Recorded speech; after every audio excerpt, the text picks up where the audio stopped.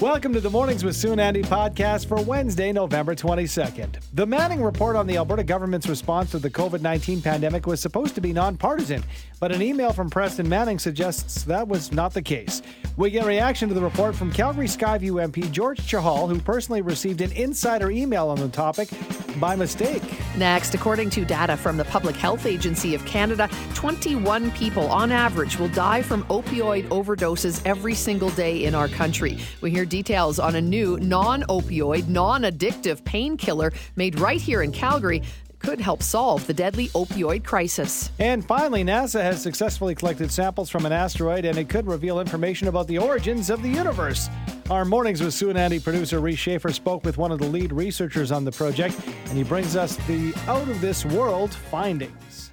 Preston Manning was commissioned by the UCP government to investigate the province's response to the COVID-19 pandemic. Well, last week, Manning released the findings of what was supposed to be a nonpartisan report. However, new information is coming to light now, questioning the motives behind the report. Joining us to talk about it is Calgary Skyview MP George Chahal. Good morning, George.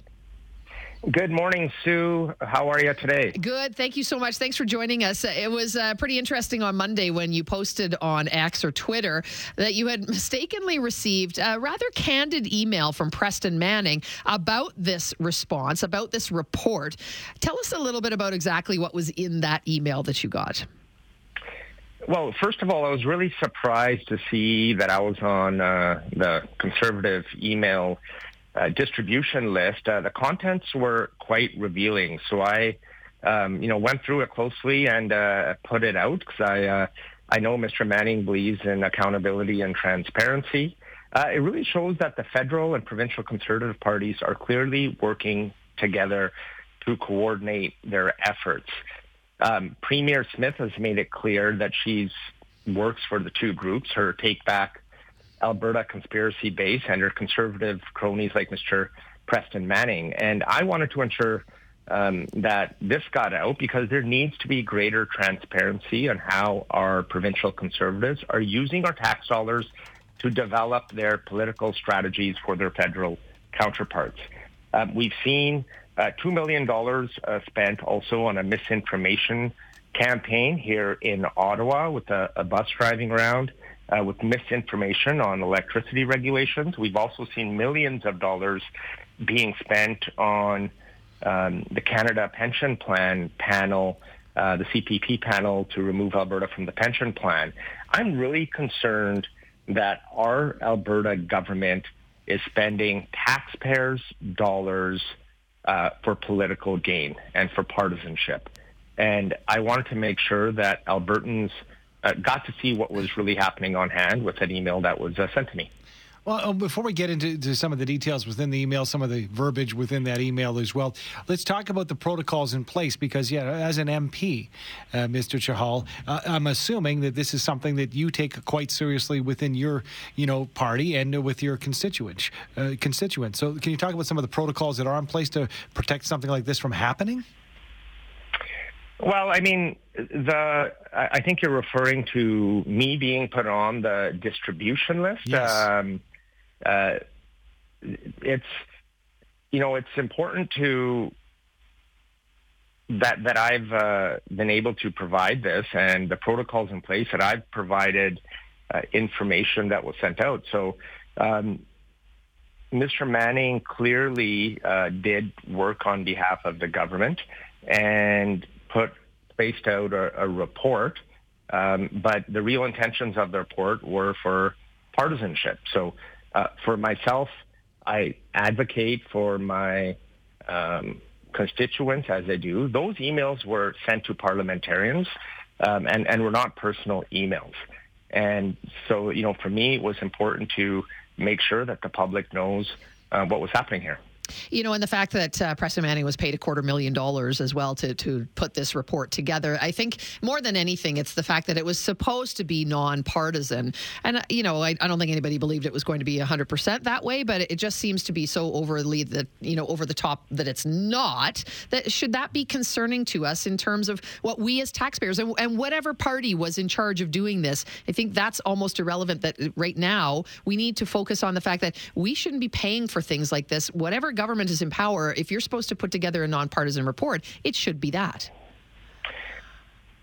Yes, and for me, I believe we went through a difficult time through COVID. I represent Northeast Calgary, which we had high rates of COVID and high rates of vaccination as well. My constituents worked on the front lines, from deliveries, driving public transit, every single day. And we want to make sure that any future decisions are made are the best interests of our people, not for political gain. That the decisions that are made by public health officials are for following the data and the science, but not politics. And to bring forward a panel to reinforce that politicians should be deciding on the best course is quite concerning. And this is, for me, I got a COVID shot, my booster last night, and a flu shot. I think it's important because I wanted to do so for the health and safety of myself, but all those others who want to do so who have health issues and concerns. We want to have a strong public healthcare system, and we want to make sure that the experts involved to help us make those decisions are there to make those decisions. This was, and you can look it up, a $2 million report, and reportedly paying Preston Manning around $200,000, $253,000 to be precise, by the Alberta government. What are your thoughts on whether or not this report should have ever come to fruition? Should this report have ever been done, or should it have been done differently, Mr. Chahal? Well, I'm not, the provincial government made a decision. I'm not sure why they brought the report forward. I think the focus should be on how do we improve our healthcare system for Albertans.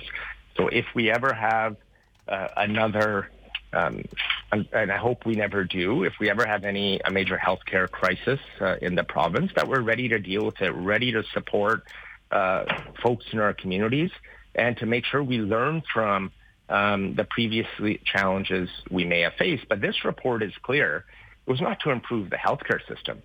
It was to provide a political partisan advantage for the current provincial government and support their conservative colleagues. Mr. Manning sent those emails to parliamentary emails to CPC members, and I was also included on that distribution list. And this is quite concerning that they're using provincial government funds to advance issues for their provincial partisan purposes, but also federal conservative partisan purposes. George, thank you so much for coming on with us. Appreciate you taking the time. Thank you for having me, and I hope the weather's nice and stay warm. And have a great day. Thanks, you too. George Chahal is Member of Parliament for Calgary Skyview. And as Mike said, I can only imagine some of the texts you're getting with this interview. Lots of texts. George Chahal is the one who received that email that kind of broke this thing into the public. So that's why we're talking to him. And we get it. You don't like the Liberals so much in this province. And that's fine. Yeah, you have an opinion. You texters, you're texting, and we get it, totally. You're welcome to your opinion. But we put people on the air whether you agree or like them, as well as whether you do or don't, is whether what I'm getting at. I just... we're talking about the topics of the day, and that happens to be one of them. So, yeah, you cannot like the Liberals, and that's A-okay. But what he did just say about we should be concerned that the government is wasting this much money to do a taxpayer-funded, non-partisan report this far after the game is, pretty much over. What's the point? That's what we should be questioning. Yeah, no, I think that in the end, if you have opinions, we very much appreciate it. Text line always open at 403-974-8255. But it just so happened that the email went into the wrong box. That happened to be MP George Chahal. It just so happens that he's a Liberal MP. That is why we're having George Chahal on the program. You understand? To hear his experience, to get his thoughts, to find out how something like this happens and where we go from here. This is an issue in the sense that it happens to all of us. Waste of our money. But this also does happen to all of us, but this is in the public realm because we're talking about politics. I don't think anybody really cares about the report itself. That's what I'm getting. Right? Like it's so past when we would have cared to have any, results, but it's also so skewed, and I don't think it's terribly surprising that it is. It's that we're paying for it, and why now? Yeah, well, and we get this text in that says, you guys really think this was sent out by mistake? Bah ha ha. Well, I do think it's by mistake because this is a bad look. Yeah. for not That's not only Preston Manning, Yep. whose reputation could be sullied, but also to the UCP party. This is a bad look. So you think that this was? I mean, George Chahal is not bringing anything out by mistake. This is something that he has brought to the attention of any Albertan who will listen. Yeah. So I don't understand where you're going with that. Adam saying, I'm sure you're getting lots of flack for the interview, but for this listener, I want to say thank you. It's nice to have some people on the radio bringing a balanced perspective. Thank you very much, Adam. Appreciate it. That's all we're trying to do. Absolutely. Calgary researcher has won the prestigious MyTax Award for his innovative work in developing a non-opioid, non-addictive pain medication. Joining us to discuss his research and the impact it could have to address the opioid epidemic is Dr. Ketal Patel, postdoctoral researcher at the University of Calgary. Good morning to you, Doctor. Good morning. Give us the brief notes of your research and what makes this non-opioid pain medication a breakthrough? Yeah, so our research focusing on discovery of new medicine for chronic pain, which is a major problem globally. And still the frontline treatments are opioids, but they are extremely addictive and have serious side effects. Like they create more problems than what they solve. Like in fact, in Canada, on an average, 21 people die from opioid overdose. And that is a serious healthcare challenge. So our mission is to create safer, more effective non-opioid treatments for chronic pain. And that's how to reduce the use of opioids and improve the quality of the life of those who are suffering from pain. Doctor, we obviously can't go back on what has happened already, but boy, moving forward, talk to us a bit about the potential of this new drug. It can be and could be life-changing for so many. Yeah. Tell us a little bit about the potential. What do you expect? I mean, do you think this can take over from the current opioids that we have right now on the market? So this is like, that's right now, that's what the opioids, they are like a very extremely addictive, and it has like, it created a opioid crisis right now. So there is always need of alternative medication.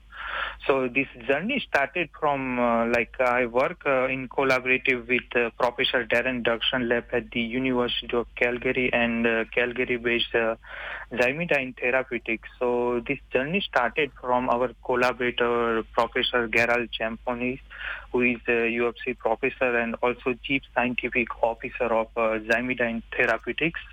So they created a non-opioid pain receptor. And I am a chemist, so we developed these new molecules, and we believe that and even we did not observe any drug dependency and drug tolerance. So this is like a significant achievement, and this could be an alternative pathway for this opioid crisis. I want to break that down a little deeper, Dr. Patel, in the sense that opioids were touted as being non-addictive when they first hit the market. So exactly how do we know what makes it different? If you can break that addictive property down for us and how you remove that from a drug like this, that'd be great. Yeah, so what we are developing, this is particularly has a non-opioid receptor sense. Even we did not observe any drug dependency or opioid crisis because as of now, those who are suffering from chronic pain, so they need to have opioid drugs, and on the on this use of these opioid drugs, it's it has various withdrawal symptoms. So that's what our goal, with our drugs, that this withdrawal symptom should not come, and there should not be any drug dependency and drug tolerance. Doctor, what about the timeline for clinical trials and then getting this out on the market? How fast can that happen? So definitely our goal is to push these drugs to clinical trial, and for that, it requires a lot of resources and takes several $1 million. So that's what Zymidine's goal is, to get a partnership and investment from the big pharma so that we can achieve this goal collaborative in next few years. How do we compare, Dr. Patel, to other nations doing research on drugs like this? Are we a leader? Are we middle of the pack? How would you say we stack up? So definitely there are a lot of other research groups also doing this research, but the pathway what we discovered, like Zamitan discovers, that's a unique pathway, and that is how we differ from the other nations. Doctor, we appreciate your time. Congratulations again on winning that prestigious MyTax award. This could be life-altering for so many people. Thank you so much for joining us this morning. Thank you very much, Sandy. Appreciate it. Thank you so much. That is Dr. Patel, who is a postdoctoral researcher at the University of Calgary. He is our Mornings with Sue and Andy producer, Reese Schaefer. He's also a geek when it comes to all things outer space. I'm either geeking out about space or AI or something, and when I saw this article on The Conversation, I just kind of got a little bit giddy. And I started thinking about Bruce Willis and Armageddon, because NASA is sending out unmanned crafts now to get samples of asteroids, and is kind of helping us learn more about the origins of the universe and the origins of Earth. So I had a chance to sit down with Naraja Shinshikar, PhD student in planetary science and earth science and exploration at Western University, who kind of laid out the science and the impact of these samples and how they could transform our knowledge of the universe. So the OSIRIS-REx mission was a NASA mission that I think began, it was launched in 2016 by a spacecraft which journeyed to this asteroid called as Bennu over about a period of 2 years. And when it reached the asteroid, it grabbed samples from the surface of the asteroid, and then it traveled back to Earth, which took a little over 2 years. And just in September of this year, 2023, the space shuttle came back to Earth, dropped off a capsule containing the samples from the asteroid. What factors led to Bennu to be selected as the asteroid for this mission? What makes it strategically important? So there are several thousands of asteroids in our solar system itself, right? But when you want to send a planetary mission, it costs a lot of money.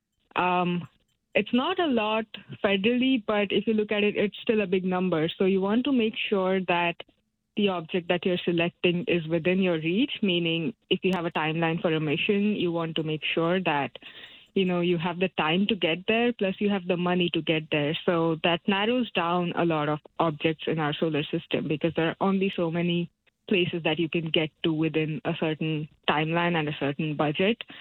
What makes Bennu so interesting is that it has been studied from Earth observations using telescopes and other technology for a very long time, so we know some things about it already.